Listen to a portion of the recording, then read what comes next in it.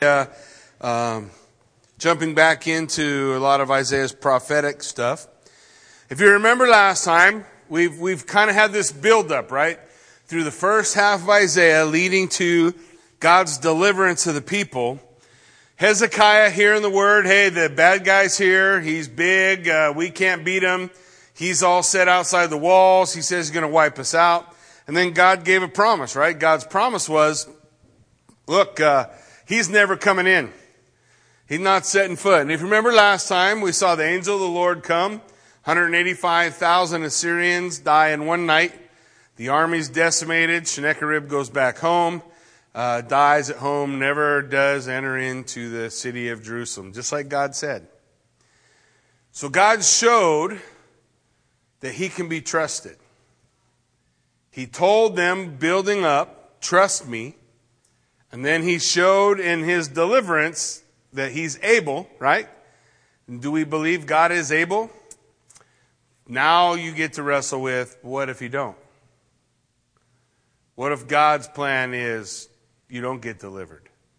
That's Isaiah 38. What if you find out you're sick and you go ask the Lord, what's going to happen? And God says, you're going to die. Comes back to the same point. God says, will you trust me? And we find really that is the barrier of the I don't know what you want to call it, the border, the limit of human trust. Will you trust God if he says, it's time for you to go? Race is over.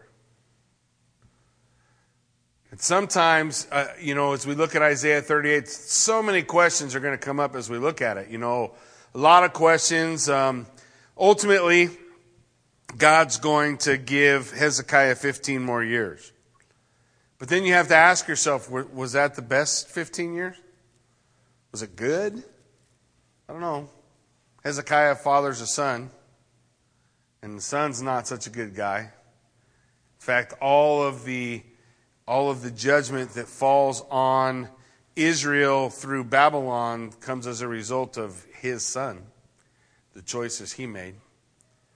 And then we ask the question, well, what if he'd never been born? Would that have been better? And I always come back to this simple story. You guys have heard me tell it before, and really it hinges on the idea that you and I don't have the ability to tell good from bad.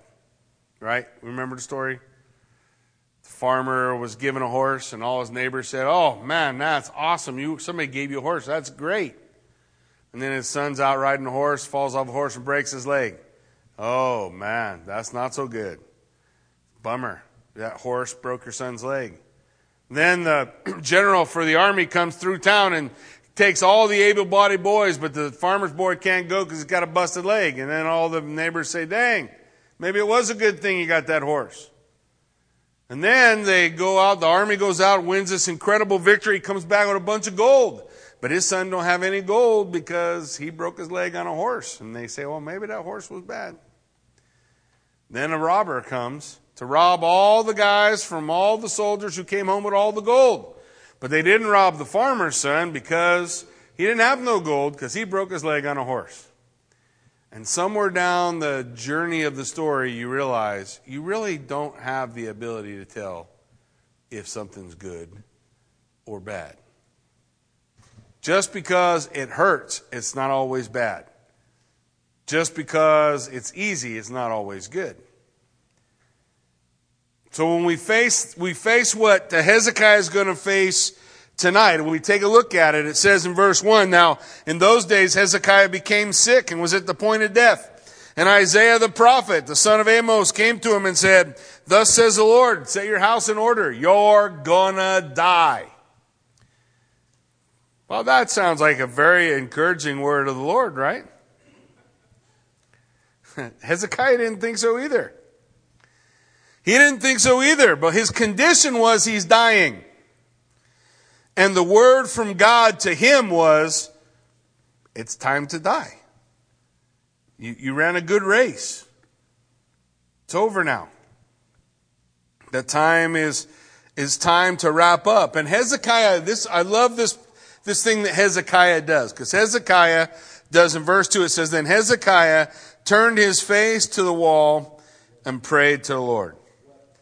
So he turns his face to the wall and he prays, cries out to God, please, O Lord, remember how I walked before you, my faithfulness. I walked with you in a whole heart, and I have done what is good in your sight. And then he wept. Is there something wrong with weeping? Oh, that's good. Why not weep? If it's weeping time, you should weep. Ecclesiastes says there's a time for all things under heaven, right? There's a time to rejoice. There's a time to weep. There's a time for sorrow. There's a time for dancing.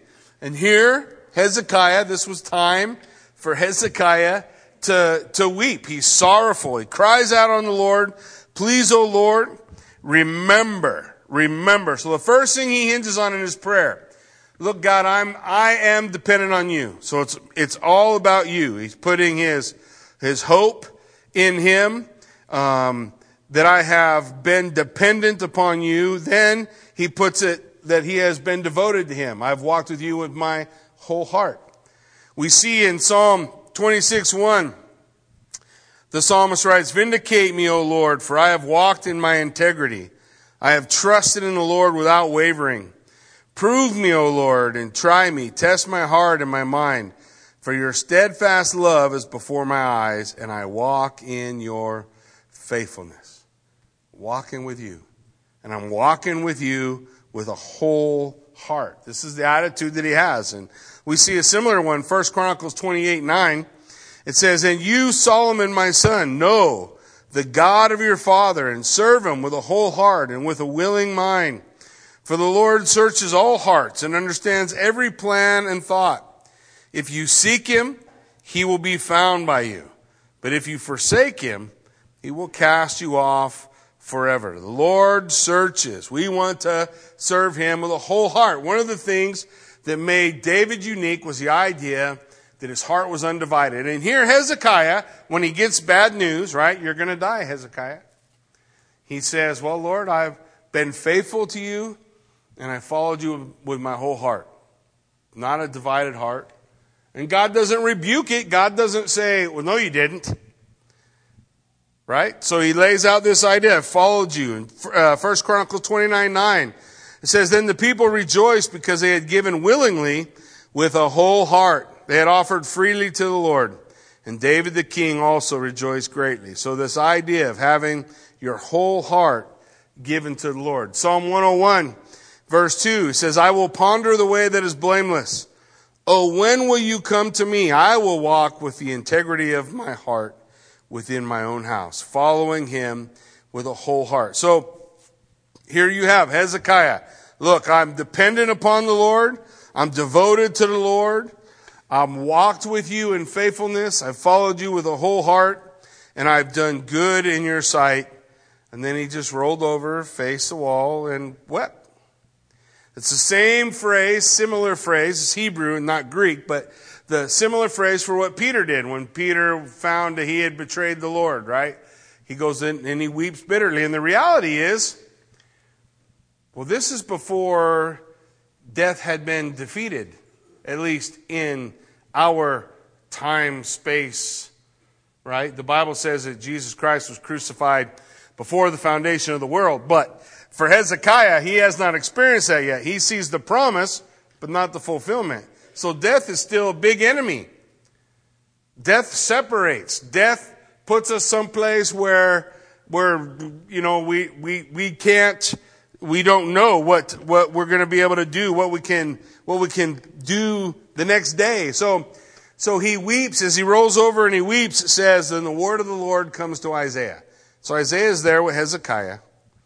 He says, go say to Hezekiah, thus says the Lord, the God of David your father, I have heard your prayer. I have seen your tears, and I will add 15 years to your life. So he says, look, I have heard your prayer. God hears. God hears people. And we've talked about this idea that God, your tears matter to him, right? They're not wasted. It's not for nothing. In fact, the Lord declares that He holds your tears. He keeps your tears. And I think that day when we come in Revelation, 21 and 19, 20, 21, when we see God wiping away every tear, I don't think that's just the ones they're crying that day. I think literally He's wiping away every tear. All the sorrow you ever had, all the pain, all the heartache, all those things. Whatever there is about that moment when God brushes His thumb across your cheek, is going to take it all away. Every drop of sorrow. But Hezekiah doesn't know any of that. Hezekiah just knows, my time's up. I come to the end of my race. And so the Lord, he cries out to the Lord. And really, the thing that we want to hold on to, do we trust God in that part of our life? Do we trust God in that part of the journey? Because after 15 years, what's going to happen to Hezekiah? He's going to die. Are you able to trust God when you die? When you cross the threshold? Because barring the return of Jesus Christ, we're all going to die. And can we trust God then? When you take that last breath. I've been at lots of bedsides in 24 years of ministry. Lots of places when people die. And I've seen both. I've seen people trying to cling to this life, trying to cling to what they have. And I've seen people very peacefully just take a breath and be gone. Which one do you want? And it's not so much what do you desire, how do you want to die? We all would say, I want to die in peace. Well, the best way to die in peace is to have peace with God. You have peace with God, then you will die in peace. You will come to that point in that part of our journey and you'll rest in Him. Because you've reached a place of trusting. Will you trust God at that limit of our human life? Can we trust Him there? So He's going to give him 15 more years. He says, I will deliver you. Here's God's promises. I will deliver you and this city out of the hand of the king of Assyria. So, you're not going to die, and the king of Assyria is never coming back. So Assyria is never going to come back. He says, and I will defend this city. Nobody's coming in here.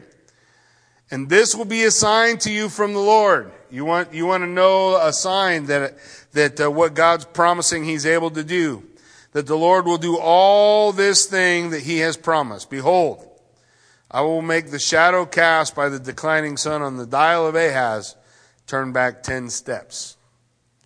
He turns back time for Hezekiah. He says, you want to know that I am able to perform what I said? Watch the sundial. I'm going to make the shadow go backwards. That's time going back, right?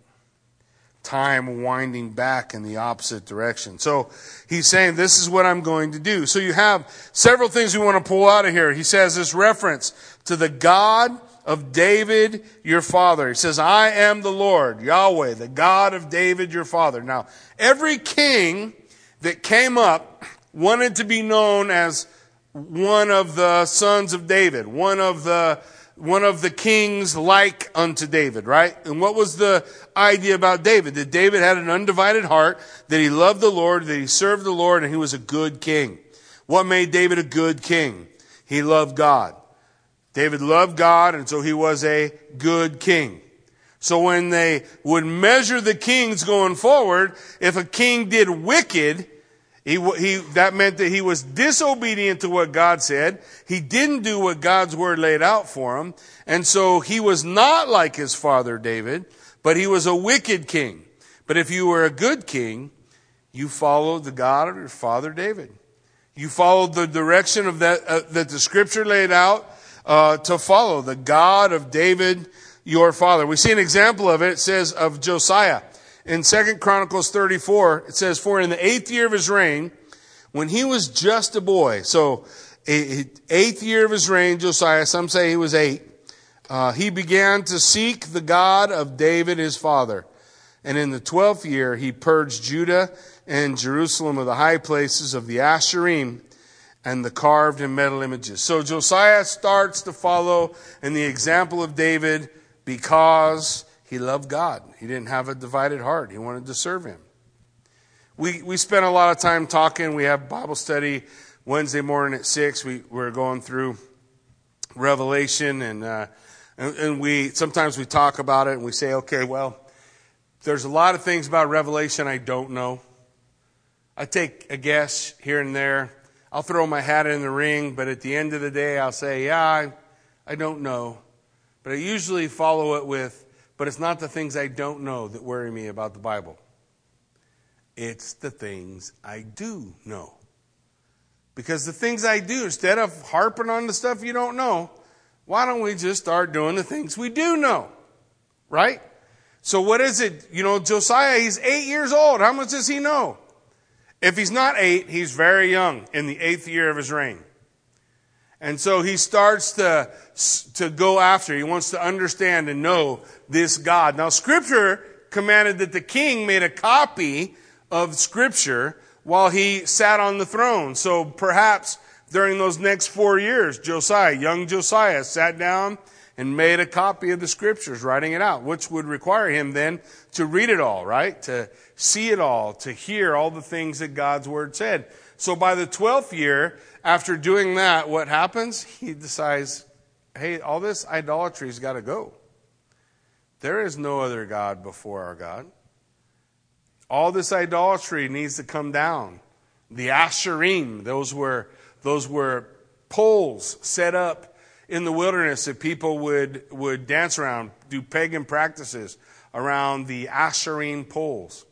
So he said, pull down those poles, pull down the high places. We only worship one God. And so that makes Josiah a good king because he wants to follow what God's word says. And so here, when God is saying to Isaiah, hey, go tell Hezekiah, there's something I want you to tell Hezekiah. Say to him, thus says the Lord, the God of David your father, I have heard your prayer. So God is not disagreeing with Hezekiah. God is saying, you know what? You haven't had a divided heart. You trusted me. You trusted me when the Assyrians came, and maybe you're not ready to trust me right now. It's hard for you as you're facing death, but in the next 15 years, I'm going to get you there. I'll get you there. So he says, I am the God of your father David, and I have heard your prayer, and I have seen your tears. In Psalm 6, in verse 6, it says, I am weary with my moaning. Every night I fled my bed with tears. I drench my couch with weeping. My eye wastes away because of grief. Anybody ever felt like that? It grows weak because of all my foes, all the things that you're facing, all the things that you're struggling with. So depart from me, all you workers of evil, for the Lord has heard the sound of my weeping. The Lord has heard my plea. The Lord accepts my prayer. Psalm 6, the psalmist learns to trust in God. Even in his mourning, even in his sorrow, even in his weeping, he knows God hears me. In Psalm 34:17, it says, when the righteous cry for help, the Lord hears and delivers them out of all their trouble. The Lord is near to the brokenhearted and saves the crushed in spirit. Many are the afflictions of the righteous, but the Lord delivers him out of them all. Now, what's the point? See, here's where some people get distracted because they say, okay, the Lord delivers him out of them all. The Lord delivers them out of. The idea in Greek is the word ek.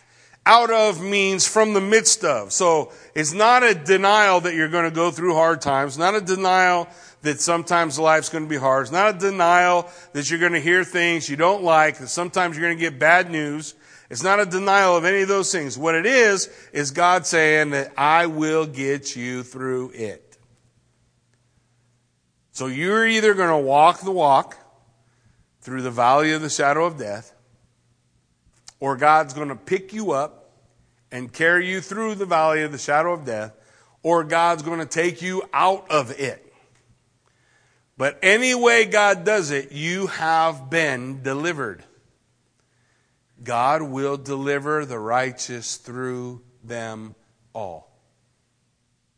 So if I find out tomorrow I've got cancer and things are bad, then whether the Lord takes me or heals me, He will have delivered me through it all. He will be my strength, my shield, walking through the valley of the shadow of death, so I might praise Him on the other side or praise Him when I see His face. But either way, I've been delivered. And ultimately, really, either way, I've been healed. The only time really that I'll actually be totally healed is when I'm standing before Him anyway. Otherwise, it's just a partial, right? I'll get sick again. That's just part of life, right? Going through the struggles of life. I want to trust in Him. Psalm 39:12. Hear my prayer, O Lord. Give ear to my cry. Hold not your peace at my tears. For I am a sojourner with you.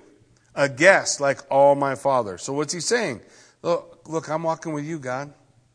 I'm just walking with you. Take me through. Carry me through. Deliver me through. You're the God who brings it. You're the God who carries. We all probably at one time or another have been touched by the poem Footsteps, right? Where our footprints were in the sand, and then we look through the sand through the worst times of our life. There's only one set of footprints, and where were you, Lord? And the Lord says He carried us, right? You remember? Well, that's true. Sometimes God's got to carry you through it because it's too heavy, too hard. That's okay. What is the point of Isaiah 38? Will you trust Him anyway? Will you trust Him even though it's hard? Will you trust Him even though I don't have enough strength to put together 2 days? I just got to figure out how to get together enough strength for one, right? The next step, the next moment, the next part. So God makes a promise here. He says, I'm going to extend your life for 15 years. I'm going to deliver you permanently from the hand of the Assyrians, and I'm going to defend the city. So Hezekiah's response is there in verse 9. So a writing of Hezekiah. So I just want you to picture what happens, because what you're not seeing the thing fluid, right? Hezekiah gets sick, sends for Isaiah. Isaiah comes. He asks Isaiah, am I going to get well? Kings did this often. The king asks the Lord, hey, is the king going to get well? Isaiah asks the Lord, is the king going to get well? The Lord says, no, he's going to die. So the prophet looks over Hezekiah, no, you're going to die. Then he leaves. Hezekiah cries and weeps and faces the wall and waits for his moment to come. Isaiah probably leaves the presence of Hezekiah. Isaiah probably leaves. And after he leaves, at some point afterwards, the word of the Lord comes to him. Hey, go tell Hezekiah, I'm going to give him more time. I heard his prayer. I heard his tears. I'm going to protect him. I'm going to watch over him. I'm going to give him 15 more years. And I'll prove it by turning the clock backwards, 10 minutes or whatever, 10 points on the sundial was. And so he goes and he delivers that word to Hezekiah. Now Hezekiah is excited about it. When a king got excited about something that God did, oftentimes they would write decrees. If you read Daniel chapter 4, there's a guy named Nebuchadnezzar. You guys remember Nebuchadnezzar, right? Nebuchadnezzar, he has this episode with Daniel where he comes to understand and recognize something special about God Most High. In Daniel chapter 4, he writes a decree. There's no other God in all the land but Daniel's God. Right? This proclamation. Well, you have a similar thing taking place here in Isaiah 38. So in verse 9 it says, a writing of Hezekiah, the king of Judah, after he had been sick and had recovered from his sickness. I said, in the middle of my days, I must depart. I am consigned to the gates of Sheol, that's the grave, for the rest of my years. So he says, man, I was only half done. I'm only half done. Most of us probably at the end of our days may feel that same way. I'm only half done and I'm consigned. The grave is all I have left before me. I said, I shall not see the Lord in the land of the living. I shall look on man no more among the inhabitants of the world. So He's sorrowful for how things have turned out, for his coming to the end of his life. My dwelling is plucked up and removed from me like a shepherd's tent. Like a weaver, I have rolled up my life. It cuts me off from the loom. From day to night, you bring me to an end. So I calm myself until morning. Like a lion, he breaks all my bones. From day to night, you bring me to an end. Now, the point that Hezekiah is talking about, we see this in the Psalms as well. The idea, day to night, what's he talking about? From birth to death. God's the one who brings us to the end. From birth to death. He's the one who cuts me off the weaver's beam. He's the one who rolls up my tent. God's the one who ultimately knows the number of our days. David would say, teach me, give me the heart of wisdom. Teach me to what? Number my days. Number my days, that I might apply the heart of wisdom. Which means what? You're not going to live forever. So what are you waiting for? Maybe you get tomorrow. Maybe you get today. I don't know. I just know while there's breath in our lungs, there ought to be something we do with it, right? There ought to be some purpose, some focus that we're moving toward, because we are guaranteed one thing. It is appointed unto man once to die, and then judgment. Everybody dies.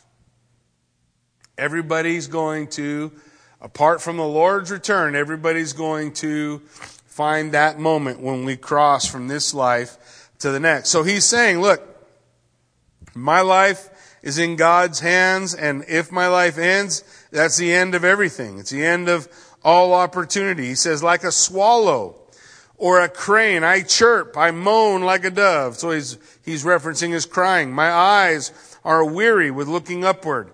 He's looking up for God's deliverance. Oh Lord, I am oppressed. And what's he oppressed by? He's not oppressed by the Lord. He's oppressed by death.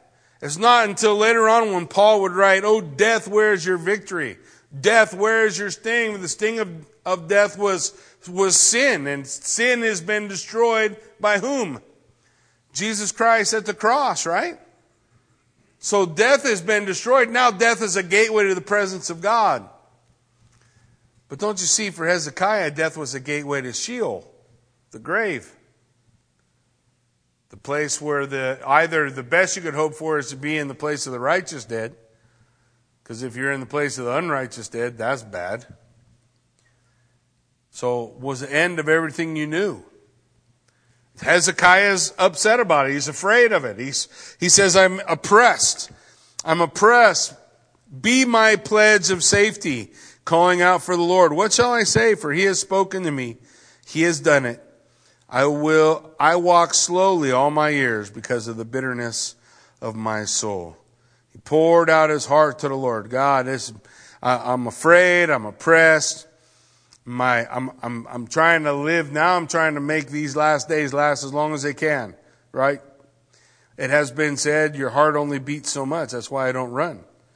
Because if you run, your heart beats faster. You get all your beats out. Then you die ahead of time. And people tell me all the time, Jackie, you're crazy. And I just say, Jim Fixx. And if you're too young, look him up.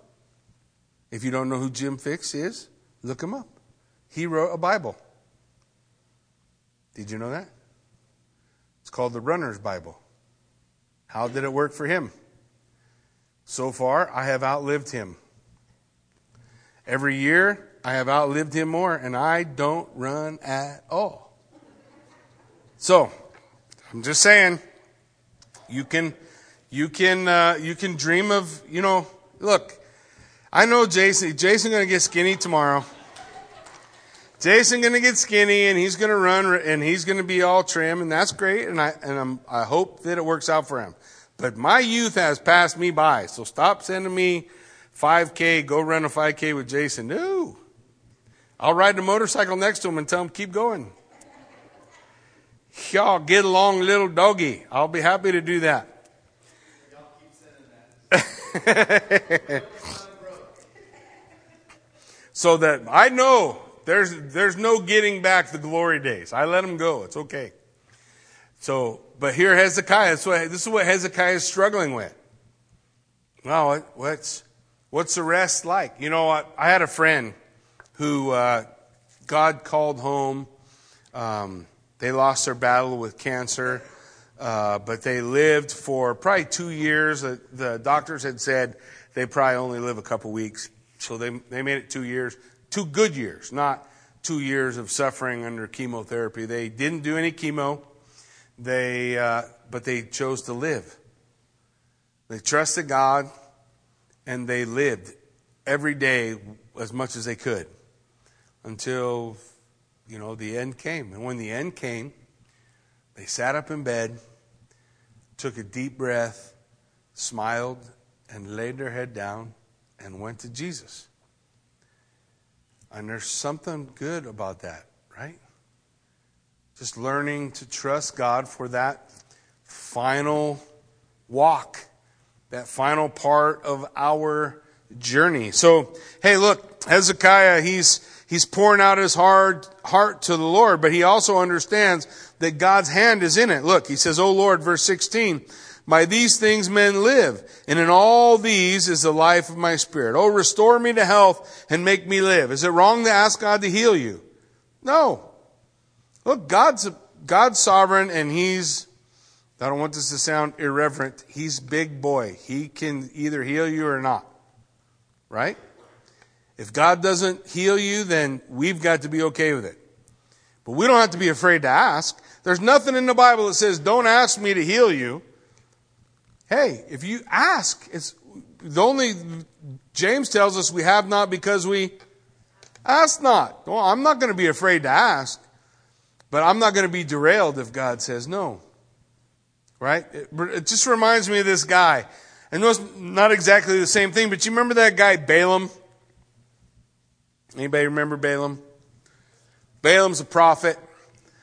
And he gets an opportunity to get paid to prophesy. And in those days, not very many prophets got paid. Right? Nobody, there's no, gather the offering to send to the prophet. Most people wanted the prophet dead, and they didn't want to hear what he had to say. So Balaam gets an offer from the enemy of the children of Israel to come prophesy for him, and he'll give him a bunch of gold. So he asks God, "Can I do this?" And God says no. So that should be good enough, right? So Balaam says, okay. He calls the king, says, "I can't do it." God said no.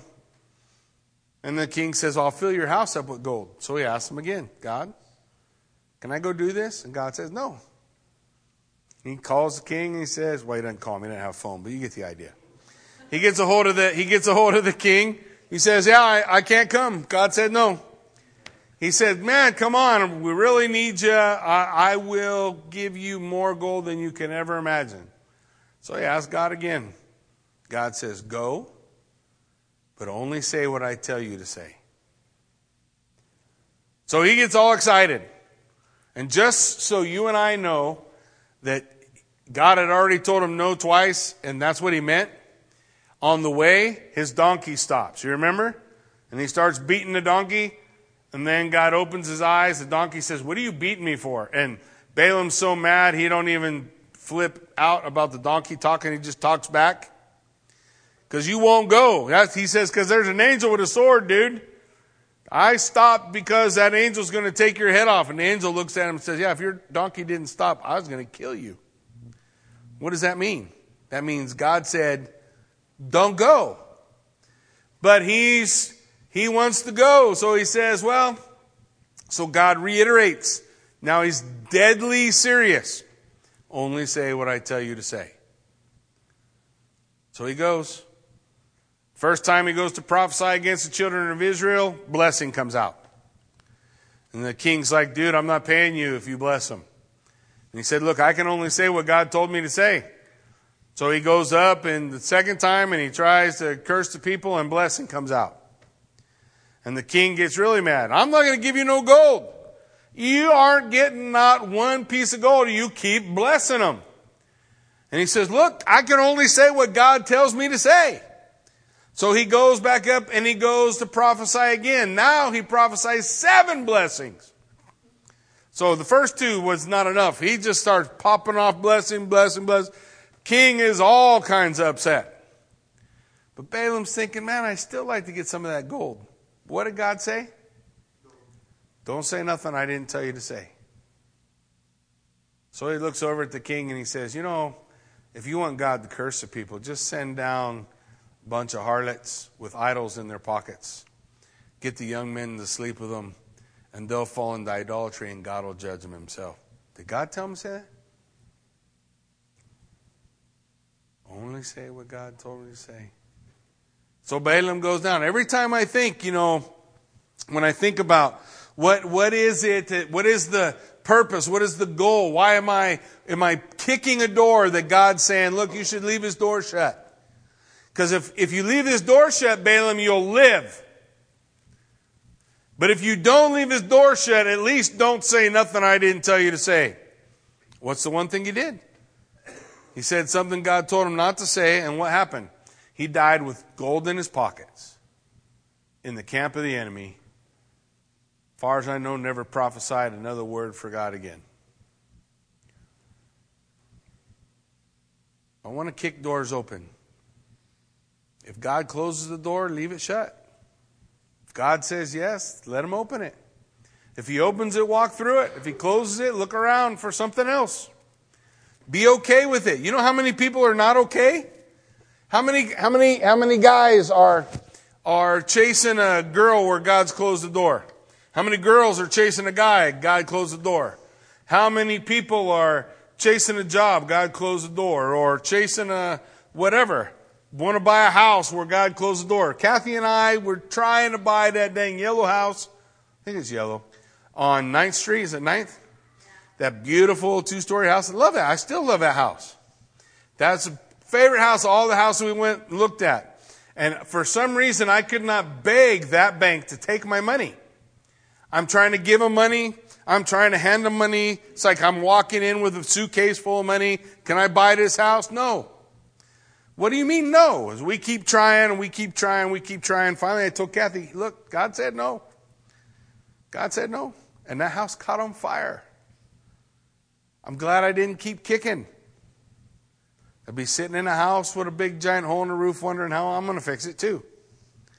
So the idea, we don't want to keep pushing where God's closed. We want to just be able to accept the things that God's word lays out for us, what God says. He says in verse 17, look, behold, it was for my welfare that I had great bitterness, but in love you have delivered me from the pit of destruction, for you have cast all my sins behind your back. He says it was for my own good that I went through all that hard stuff. One day we'll all say that. It's for my own good that I went through all that stuff. Maybe it's the day when God's hand is on your cheek and he's wiping away all your sorrow. But we'll say it. And that was for my good, because all of that made it so this day was possible. Right? Not trying to force my own will, my own way. And then he praises God in verse 18. For Sheol does not thank you. Death does not praise you. Those who go down to the pit do not hope for your faithfulness. The living, he thanks you as I do this day. The Father makes known to the children your faithfulness. The Lord will save me, and we will play my music on stringed instruments all the days of our lives at the house of the Lord. So, of course, Hezekiah is happy. God did something he wanted. Right? He's happy. God answered his prayer in the affirmative. He gets more time. He's praising God. That's awesome. And there's nothing wrong with it. And I don't actually take no pot shots at Hezekiah, I don't think Hezekiah did anything wrong. I think his son is going to be the greatest picture of grace there is in the entire Old Testament. His son's an amazing story, even though he's one of the wickedest kings to ever walk the face of the earth. But he's the greatest picture of grace. Great picture of what a bunch of knucklehead broken people we are. So those are good things. Hezekiah, I want to be able to praise God even when he tells me no. I want to be able to praise God even when I say, Lord, heal me, and He says no. Or I ask for more time, and He says no. Or I ask for this door to be open, and He says no. Or I ask for that door to be open, and He says no. If God says no, then God says no. I can be okay with it, right? Just be sure it's God. Right? Did God say no? Am I saying no? Am I reading no? How do I make sure? I just go before the Lord. God, is this you? Are you closing this door? Give me peace. Walk away. Help me lay it down. You think God doesn't want to do that? I guarantee He does. You don't think God wants you to walk with Him successfully? For sure. So we call on His name. Lord, show me. Now we get a look back. Isaiah tells him, here's what I want you to do. Isaiah said, let them take a cake of figs, apply it to the boil that he may recover. So somehow he's got rashes or boils, something that's a part of his illness. So they tell him to put that on. And then Hezekiah asks, what's the sign that I shall go up to the house of the Lord? The idea is not, well, what's the sign that God's going to do this? No. When you had a skin condition, you couldn't go to the house of the Lord. You guys tracking with me? So leprosy was not always what we know as Hansen's disease, where fingers fall off or stuff. Biblical leprosy could be any kind of uncleanness on the skin. Any psoriasis would have been considered a leprosy in those days. It would put them outside of being able to worship in the temple. So because he has whatever he has, the rashes, the boils, whatever he has on his body, he's not able to go to the house of the Lord and praise. So when they put the poultice on, what he's saying is, when can I go? I want to get back to God's presence. I want to go to the place that signifies God is here, and I want to praise Him there. I want to spend my days honoring God. And Hezekiah does that for the most part. Next chapter, he's dumb for a little while. We'll see what happens when we get dumb in chapter 39. But for the most part, Hezekiah is a good king. He does well. He trusts God. The lesson for us is the same. Will we trust Him? When we get that bad news, will we say, I trust you, though you slay me? I always love that line in Job. Though you slay me, yet will I praise you. That's the heart I want to have. I hope that's the heart you have as well. Amen? Let's pray. Father God, we thank you for this time as we study the book of Isaiah. We thank you for the opportunity that we have, God, just to search the pages of Scripture, God, to make a connection with these heroes of old and how they can encourage us, how they encourage us today to walk with you, be the men and women that you want us to be. So, God, I just pray that you would go before us in a mighty way, that you put our hope and our trust in you, that no matter what, wherever we are on our journey today, we are there because it passed through the hands of the God who loves us. So help us be at peace with where we are right now. Enjoy today. Live today. Don't look at what we don't have. Don't look at what we hope to have. Just look at what God has blessed us with right now and celebrate the things that God has gifted us. God, help us to have eyes that are able to praise you, even when we're disappointed in the circumstances around us. And though you slay us, may we praise you, God. May we look to you. May we call, not be afraid to call on your name, that you might heal, that you might extend life, that you might deliver. Never afraid to ask, but I'm okay if you don't. I always want to have the prayer of Shadrach, Meshach, and Abednego. O King, our God is able to deliver, but even if He doesn't, I'm not going to bow. I trust Him. Lord, we pray, if we have to go in the fire, we thank you that you're there with us. If we have to go through the valley of the shadow of death, we thank you that you are there with us. Wherever we go, whether we're delivered, carried through, or lifted above, we can look to you as our great deliverer. And we give you praise and glory for it in Jesus' name. Amen.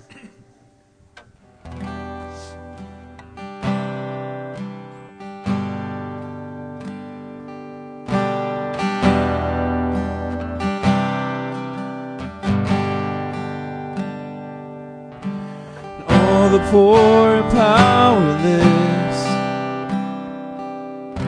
and all the lost and lonely, and all the thieves will come confess and know that you are holy.